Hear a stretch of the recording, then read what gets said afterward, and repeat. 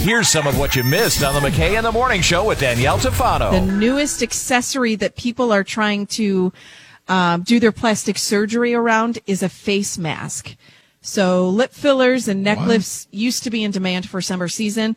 There's a cosmetic surgeon based in New York that is seeing a spike in consultations with potential clients who want work done to their eyebrows and forehead because it's the areas above the mask. So people are thinking, if I'm going to be stuck in a face mask for the next few months, I want to look good around the face mask. So the surgeon adds the eyes are the telltale signs of age. And while wearing a mask, your facial expressions are limited. People are concerned about their looks, and eyelids, forehead, crow's feet, and neck procedures can rejuvenate the whole face and make them feel better. That's awesome. I think in general, people aren't feeling too great right now. And so they're just looking for ways to make themselves feel more confident, perhaps. But yeah. Certainly. Well, I'll tell you what, and I get that. I get the whole cross. Here's one way that's going to make you feel a little bit better. Maybe brighten up your day, spruce things up with a fraction of the cost.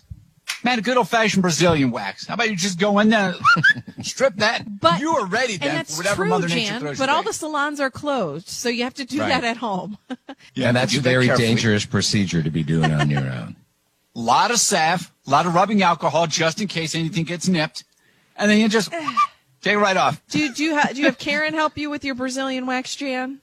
No, I like to surprise her. I like to take care of that early on a Saturday morning. I give myself about a 4-hour window in which to do so. Everything is done delicately. So then on a Saturday night, once the kids are in bed, just before we put on SNL, I'm like, how you doing? Check out what Grandpa did. Take care of business. Check out what Grandpa to the Circle did. Interchange. That is just gross.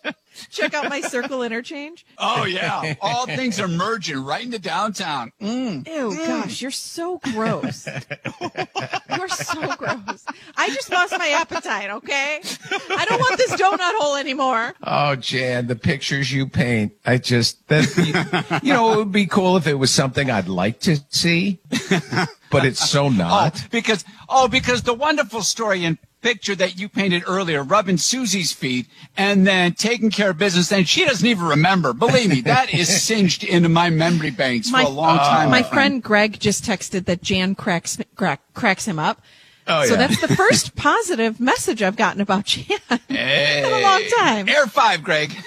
Hey, Jan, thanks for breaking the guy code. I hear Susie coming down the steps. So coming up next, I'm getting off the air at the moment, and I'm scratching my head because I'm so nervous.